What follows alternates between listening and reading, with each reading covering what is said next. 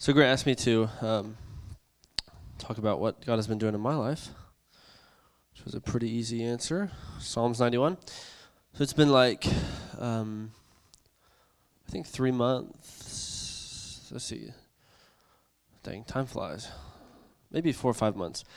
God gave me Psalms 91, and He just told me to focus on it, to read it, to live it, to become it. So I started to do that. It's been an incredible adventure. When we were at VOA, somebody confirmed that. Somebody very important in the kingdom confirmed that. So it was really cool. Definitely, it's what's this season of my life is about Psalms 91. So the first thing, first of all, I want to thank you guys for seriously, Grant. Thank you for letting me preach again. I know it's kind of a risk, but I love it. I think it's great practice, and I'm the youngest person in the room, but I love you guys, and I'm honored to be able to talk with you about my life. So thank you for being here. Thank you for listening. So the first thing I want to do, love and sacrifice, so let my... It's all good. It can be my background music. Okay, I'm going to tell you guys my game plan, okay? Just since it's a small group. I'd probably do it anyway. Here's my game plan. I'm going to read through Psalms 91 first, and I'm going to get you guys hungry for the promises in this incredible chapter of the Bible. Obviously right now it's my favorite, but seriously, some of the promises in here are life-changing, mind-blowing. So we're going to just read through it. It's not very long. I'm just going to go over what, 2 verses by 2 verses. Just kind of what it means, what it says, what the promises are, and what are the conditions to the promise. Because remember, whenever Grant taught us that there's a lot of promises in the Bible, but they're not just like, I can use this at any time, no matter what. It's like, no, God says, if you do this, I will do this. And so for Psalms 91, this is all about if you abide in the presence of the Almighty, then you'll receive these. You'll have this kind of relationship. You'll get this kind of protection, things like that. So let's just read through it real quick. I guess I'll read it. He who dwells in the shelter of the Most High will abide in the shadow of the Almighty. That is the most confusing verse in this whole chapter, just so you know. So it's like he who dwells, like I've heard it said, he who builds his house where God's house is. So it's like us intentionally going to where the presence of God is. He who dwells in the shelter of the Most High will abide in the shadow of the Almighty. And like Bill Johnson teaches, whatever shadows you, you will shadow. So if, does that make sense? Like what goes through you comes out of you. Verse 2, I will say to the Lord, my refuge and my fortress, my God in whom I trust. Next slide, please. You can just go as quick as you want, Jonathan. Just go with me. For he will deliver you from the snare of the fowler and from the deadly pestilence. So whenever Satan puts traps in our way to try to ensnare us into sin or even into danger, God is going to deliver us from those snares, from those traps. He will cover you with his pinions, and under his wings you will find refuge.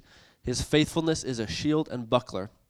That means my armor and the defense against what I use to defend the enemy is God's faithfulness. It's my armor. It's how I protect myself. I know there's the armor of God too, but in Psalms 91 he says, because the other one wasn't written yet, so this is the first armor of God actually, it's his faithfulness. It's everything about what he is, what he does, and how faithful he is. That's what defends me against the enemy. You will not fear the terror of the night, nor the arrow that flies by day, nor the pestilence that stalks in darkness, nor the destruction that lays waste at noonday. You will not fear any kind of evil, whether in the morning, in the noon, in the night. 1,000 may fall at your side. People love to quote this one. 1,000 may fall at your side, 10,000 at your right hand, but it will not come near you. You will look only with your eyes and see the recompense of the wicked. That's pretty cool for me. Because you have made the Lord your dwelling place, the Most High, who is my refuge, and this is David talking, no evil shall be allowed to befall you, no plague come near your tent. So because you made the Lord your dwelling place, because you have made him your home, because you went to where he was and made your home in that place, no evil shall be allowed to befall you, no plague come near your tent. That is a lofty promise that David gives us. For he will command his angels concerning you to guard you in all of your ways, not the Lord's ways. I thought that was interesting. He will guard you in all of your ways, talking to us. He's not saying he will guard you in all of the Lord's ways, as long as it's like He's lenient. Like, it's not, if I mess up, he's not going to guard me anymore. If he's my dwelling place, even if I mess up, he's still going to guard me because he's my dwelling place, not because I'm walking exactly in the Lord's ways. That's how I translate it. On their hands they will bear you up, lest you strike your foot against a stone. You will tread on the lion and the adder, the young lion and the serpent you will trample underfoot. And I always thought, like, why did he put young lion? That makes like a weaker lion. But actually, the meaning of that is like a stronger, like a more ferocious lion, like one with more energy, like stronger. That's why, if you know anything about lions, and I happen to know things about lions, it's a constant game of like masculinity. Like the young guys always, they fight, and if the older one wins, he gets to keep his pride. But if the younger one wins, the old one has to get out, and the young one gets the pride. So the young lion is the up-and-comer, the one that's stronger and more physically. Because he holds fast to me in love. Okay, stop right there, sorry. So this is where God takes the pen from David. It's no longer David talking. God said, David, give me the pen, and he wrote this. Because he holds fast to me in love, I will deliver him. I'll protect him because he knows my name. So go back for 1 second. Because he holds fast to me in love, I'll deliver him. So this is direct correlation. If you hold fast to him in love, he will deliver you. If you know his name, he will protect you. Keep going. If you call to him, he will answer you. And then God says, I'll be with him in trouble. I'll rescue and honor him. With long life, I will satisfy him and show him my salvation. Thank you, Jonathan. So God goes through this list of things. For the first three, he says, if you do this, I will do this. If you do this, I'll do this. If you do this, or because you do this, I'll do this. That is like just more of him saying, like the conditional promises of the Bible. Like not every word, I can't just quote, 1,000 may fall at my side, 10,000 at my right hand, but it will not come near me. If I haven't been making the Lord my dwelling place, you're going to fall. You're going to be one of the 10,000. But it's when you make the Lord your dwelling place, when these promises come into contact and they come into real life. So I'm going to go over kind of just my walk with God these past few months and what God has been teaching me about Psalms 91. And I've been reading a lot about the people in the Bible that really presume the Psalms 91 life. And we'll get to that in a minute. But I want to be one of those people. I want to have these promises because that's just really awesome. And so often, like, you look at those and it's like, that's not even realistic because that doesn't happen. Like, people die, people get shot and assassinated. I mean, men of God get martyred, and it's like that kind of seems like the Lord's will. And there's even a verse in the Bible that says it's like joyful to the Lord I forgot what it was exactly. It's like it's sweet to the Lord when his saints die for his sake, basically. Like, it's like a sacrifice, and he loves that. But in this verse, it says that 1,000 will fall at your side, 10,000 at your hand, but it will not come near you. And he's talking about you'll always have angelic protection, that you won't even cast your foot against a stone. So I've been kind of wrestling with, like, where is the line of the protection and the martyr, like suffering for the Lord? Like, I know both are holy, awesome things, and I think they're held in tension. But it's just kind of been like finding the line of where that is. Something else he's really taught me about being in his presence, not necessarily the promises of all of that stuff, because even the promises are, once you get into the presence, even the promises are seem kind of small. But just being in his presence, it takes your eyes away from the promises, away from whatever ambition you have in your heart. I'm a very ambitious guy. Futuristic is my number one on the strengths test. So I'm always thinking and dreaming about what I could become, what the church could become, what my marriage could become. I'm always dreaming. I'm just always dreaming. And most of them are pretty outrageous. So I always am trying to figure out ways to make these promises come true. But when you get into the presence, and this is probably the number one thing the Lord has taught me, is whenever you really dwell in the secret place of the Most High, those things kind of become secondary, but they take over my heart. If I'm not in the presence, they will absolutely take me over and like run me down. And there's nothing I can do about it, just because I get so excited, so ambitious, want this so bad, want the ministry so bad, But we've all heard stories about people that have idolized their ministry and God had to cut them down for it, That's a real thing. Happened with most of my heroes. God had to cut them down because they started idolizing their ministry. Ryan Lestrange, a lot of us know him. He had to take a season off because people around in his church started idolizing his ministry. But whenever you get into the presence, I think that's really the key to not idolize church ministry. I want this church to grow so bad, and we have 6 people here. Come on, God. And I obviously it's a holy desire for us to want to grow the church and reach out to people. But not only when we get into the presence, we get the solution. But when we get into the presence, it almost like it still matters, but it's like totally secondary to just beholding Jesus. And one of the other main things I've learned is like really looking at God. I've never seen God, never even had like a really intense vision of God. But he taught me during worship. He was talking to me about David and the worshiper's heart and stuff. And there's all these teachings like Bill Johnson and them about like what you look at, you become, right? I think that's something like that. What you look at is what you become, or what you focus on, that's where you walk. Like, so if I'm looking at Grant, but I'm trying to walk a straight line, I'm going to end up veering because I'm looking that way. You know what I'm saying? So really looking at God, and I've never seen God. I want to, but I never have. But just in my heart, just closing my eyes and just beholding who he is and not thinking about anything. This is how it's worked best for me. I think it's probably different for everybody. But just pretending to see God, even just in my imagination, using my imagination, whether it's a guy in a long white beard and robes or whatever you want, but just like, even if it's just like a throne and just golden light coming off of it, just like looking at God. And honestly, every time I do that, it really purifies my heart and it really gets me like joyful and excited. And I can't describe it. I don't know why it does that, but it's true that what you look at, you become. And after that, I just become thankful. I just become, I'm not thinking about bills and like what I need to pay. I'm not thinking about, when I'm going to get out of my job. I'm just thinking about like, wow, like thank you so much, God, for just allowing me to be in this moment. It's so much better than I would work at Hemispheres the rest of my life if I can just see you like this every day. And that truly is how I think, like we talked about thankfulness, I haven't found any other way to be thankful than to just really behold him and use my imagination to just spend time looking at him and just, hearing him and stuff.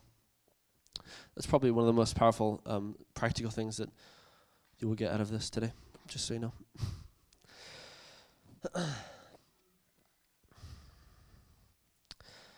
And another thing that I've really been taught through Psalms 91 is that God knows best.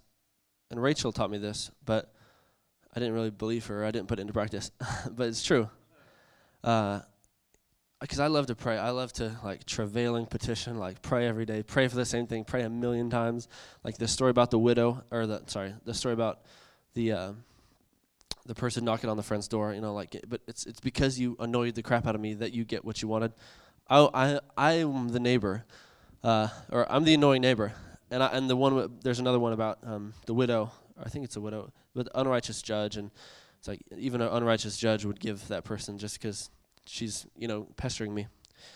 And I love that kind of stuff. I'm all about it. That's who I am. It's exciting. I love it.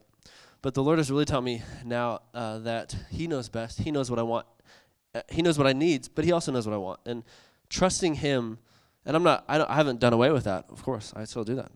But really just spending more time saying, and this is what I do every day, I usually just pray in tongues or just be silent, but I just say, God, I just receive all of your goodness today, because dwelling in the secret place of the Most High, it's like there's nothing I could want other than you. There's nothing I have, like, I'm not going to be in the presence and also be, God, I really need this money for bills. If you're really in the presence, like, you're completely focused. You can't turn your eyes off of him. Of course, you can get out of his presence, but I don't recommend that. So, and people do that all the time. People worry and things. It's like, whoa, like, get in the presence, And it's not like going into a room and manifesting God's presence. That's a huge part of it, but really just being where, positionally where you are is in his presence. Just remembering that.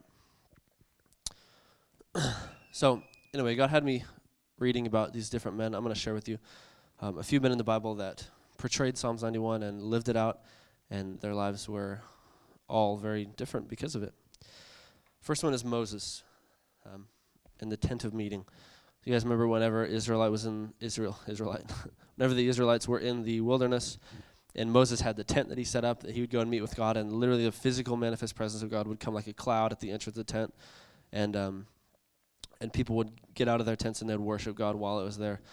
And Moses made a number of intentional decisions to pursue the physical presence of God, follow the physical presence of God, and even like as far as the Ark of the Covenant goes, like begin to build that. He was like one of the fierce people that really like added, the Ten Commandments and his Aaron's staff, things like that.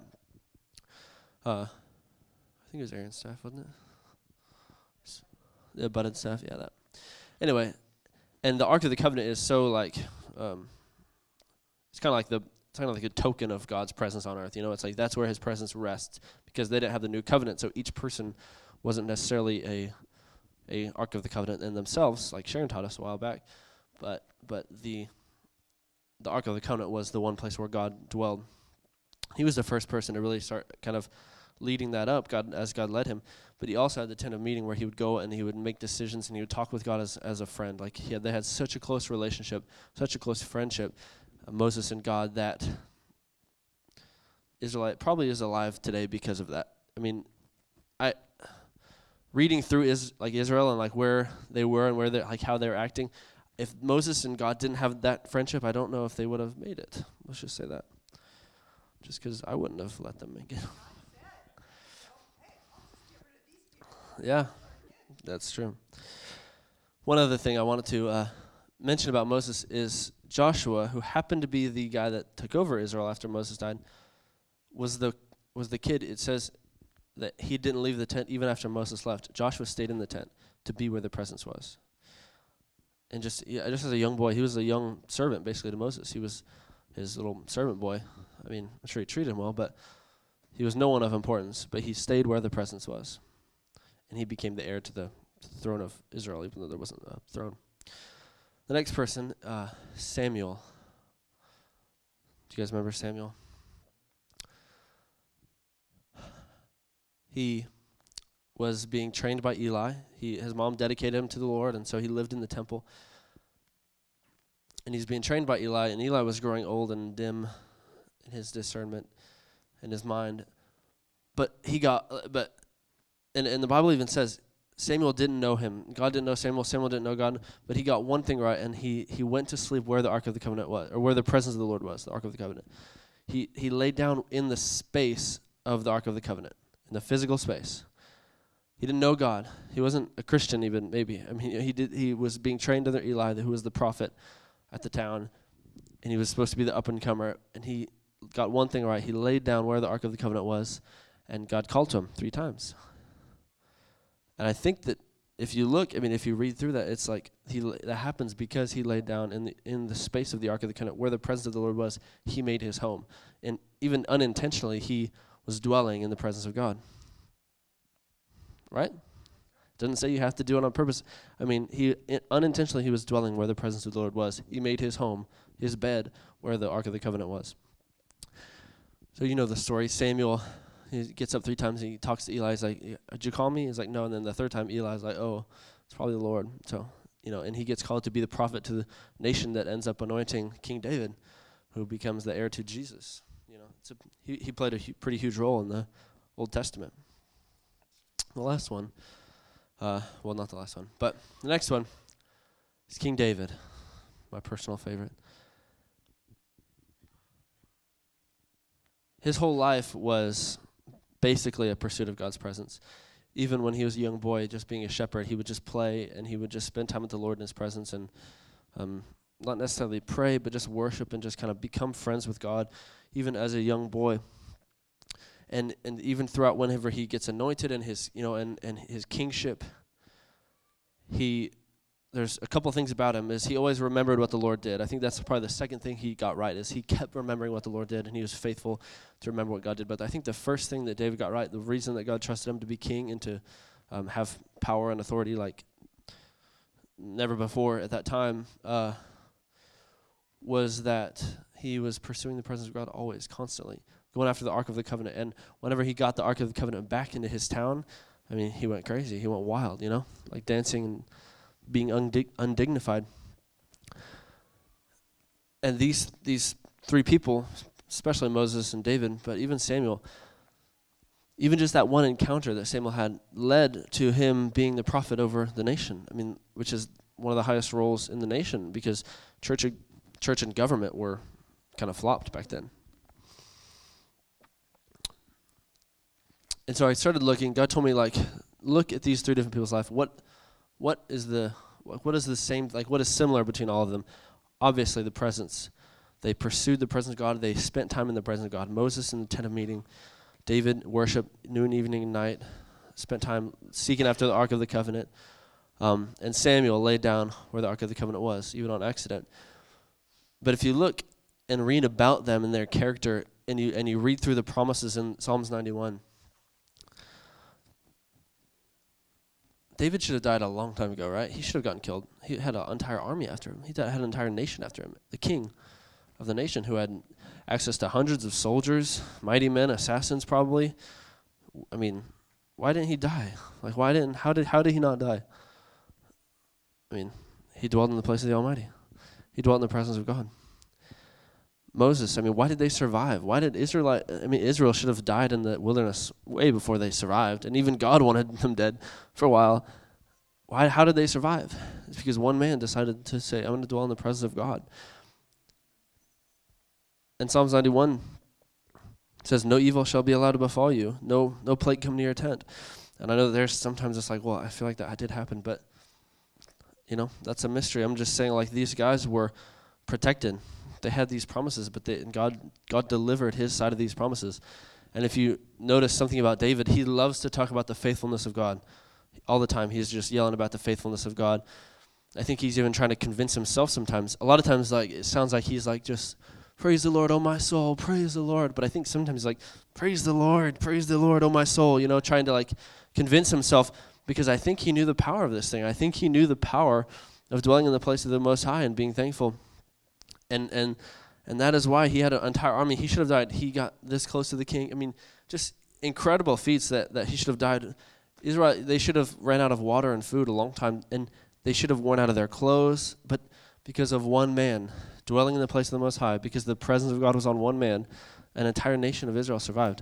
And because of one man, King David, entire nation was given to him and trusted to him, and even persevered through battles and wars that they shouldn't have won. So that's pretty exciting. I'd like to lead a nation someday.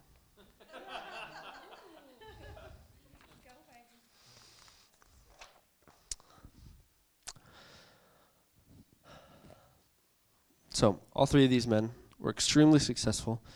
They seemed to be invincible, and they were promoted to very high places simply because they were where the presence was, on accident and on purpose. And this really makes me think, especially in David's life, but really in all three, if you look at their dialogue with the Lord and just kind of their dialogue, especially David in their life, it's like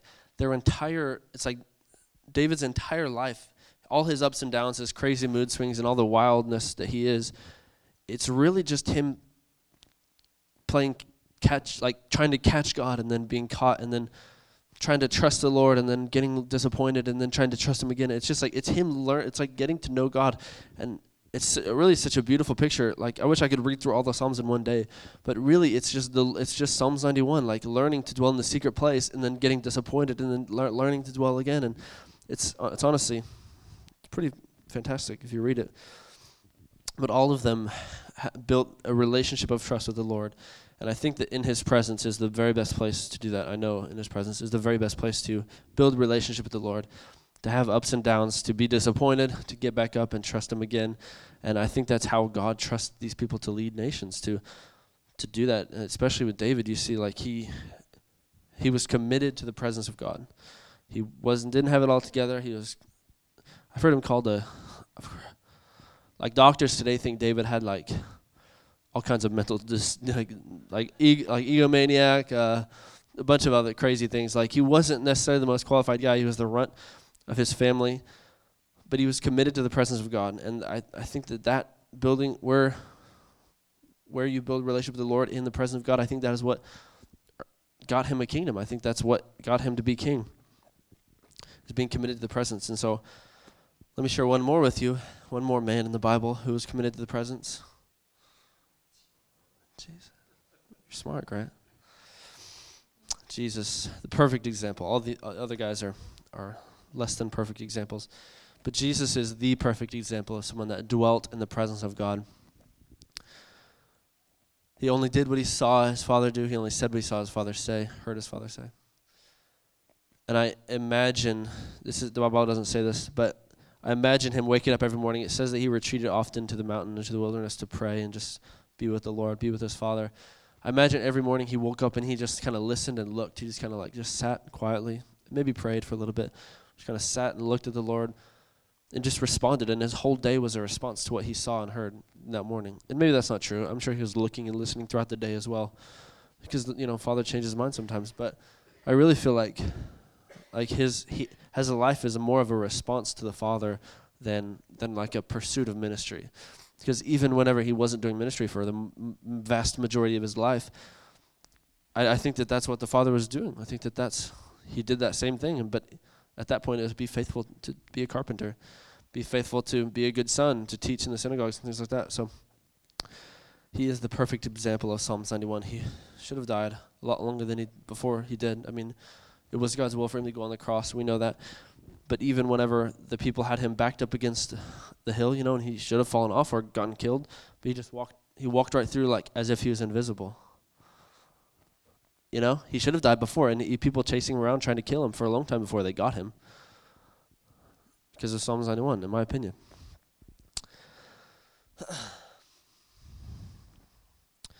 Jesus was totally fearless. He felt the emotion, I'm sure, but he never made a decision out of fear. He never let fear make a decision for him.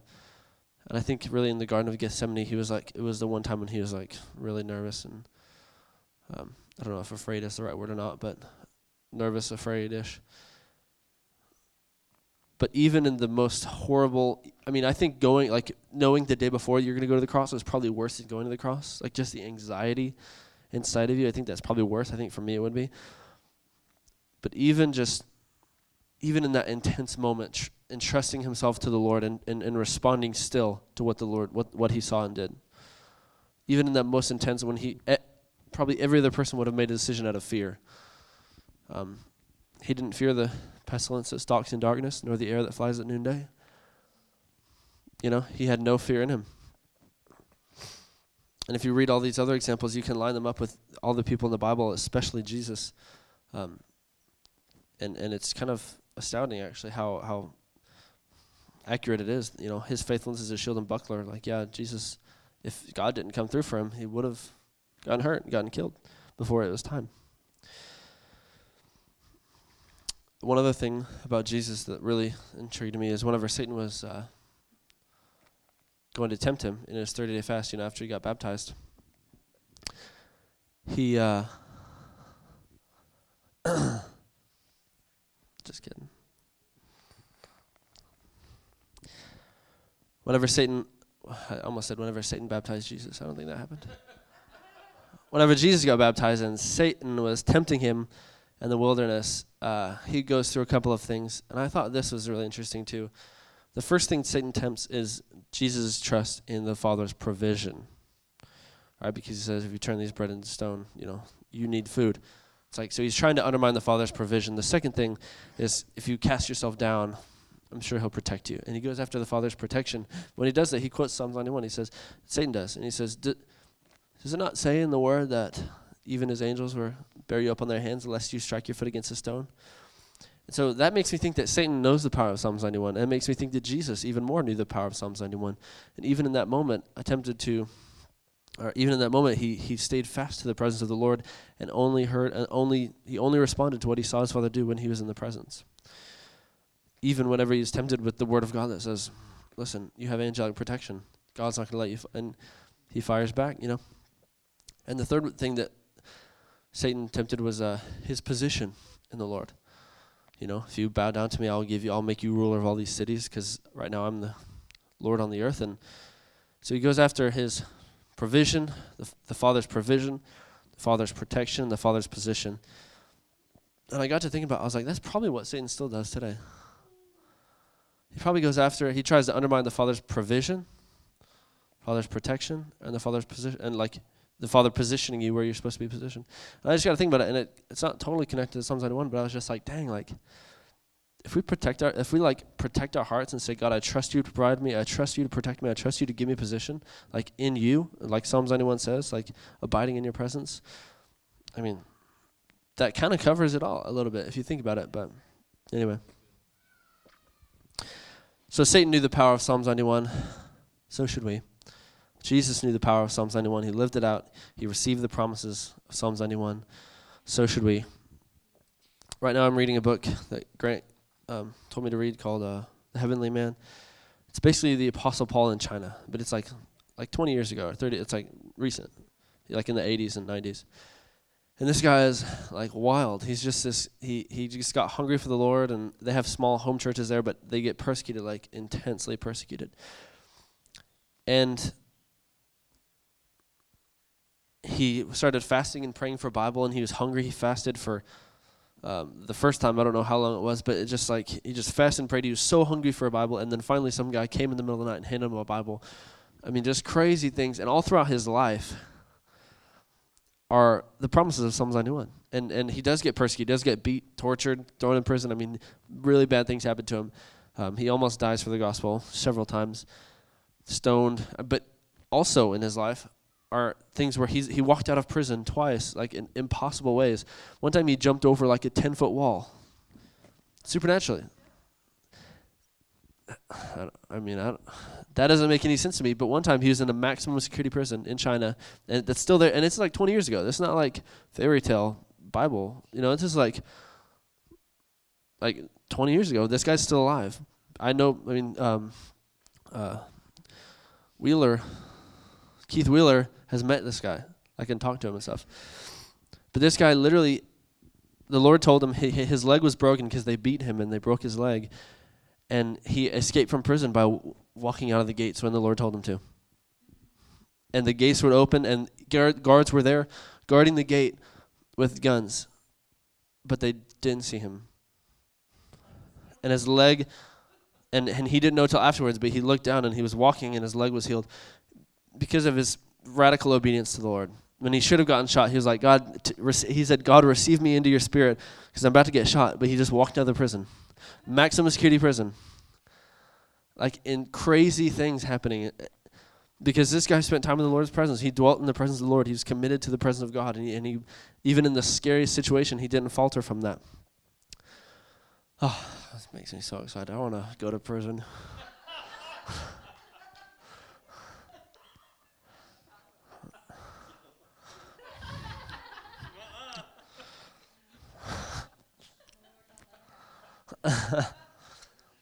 My point, though, is that these things are real, and even doesn't matter like what circumstances you're up against. It's like these promises, God's ability to withhold to not withhold, but to give handle his side of the bargain is far above any earthly circumstance you could ever come to, and that is just immensely encouraging. So I really just want, I know that you guys are awesome people. Every single one of you here probably didn't need to hear this message, but I just want to encourage you. It's what the Lord has been doing with me, and I know that we're all dealing with different things in different seasons, and I know not everybody's going to stop what they're doing and run after Psalms 91. I don't expect that or want that, but even just to be encouraged by the promises of the Lord and to really just start to dwell in the presence, because no matter what you're facing, I mean, that is the answer. I wrote a conclusion that's pretty nifty, I think. So, let me read my conclusion about Psalms 91.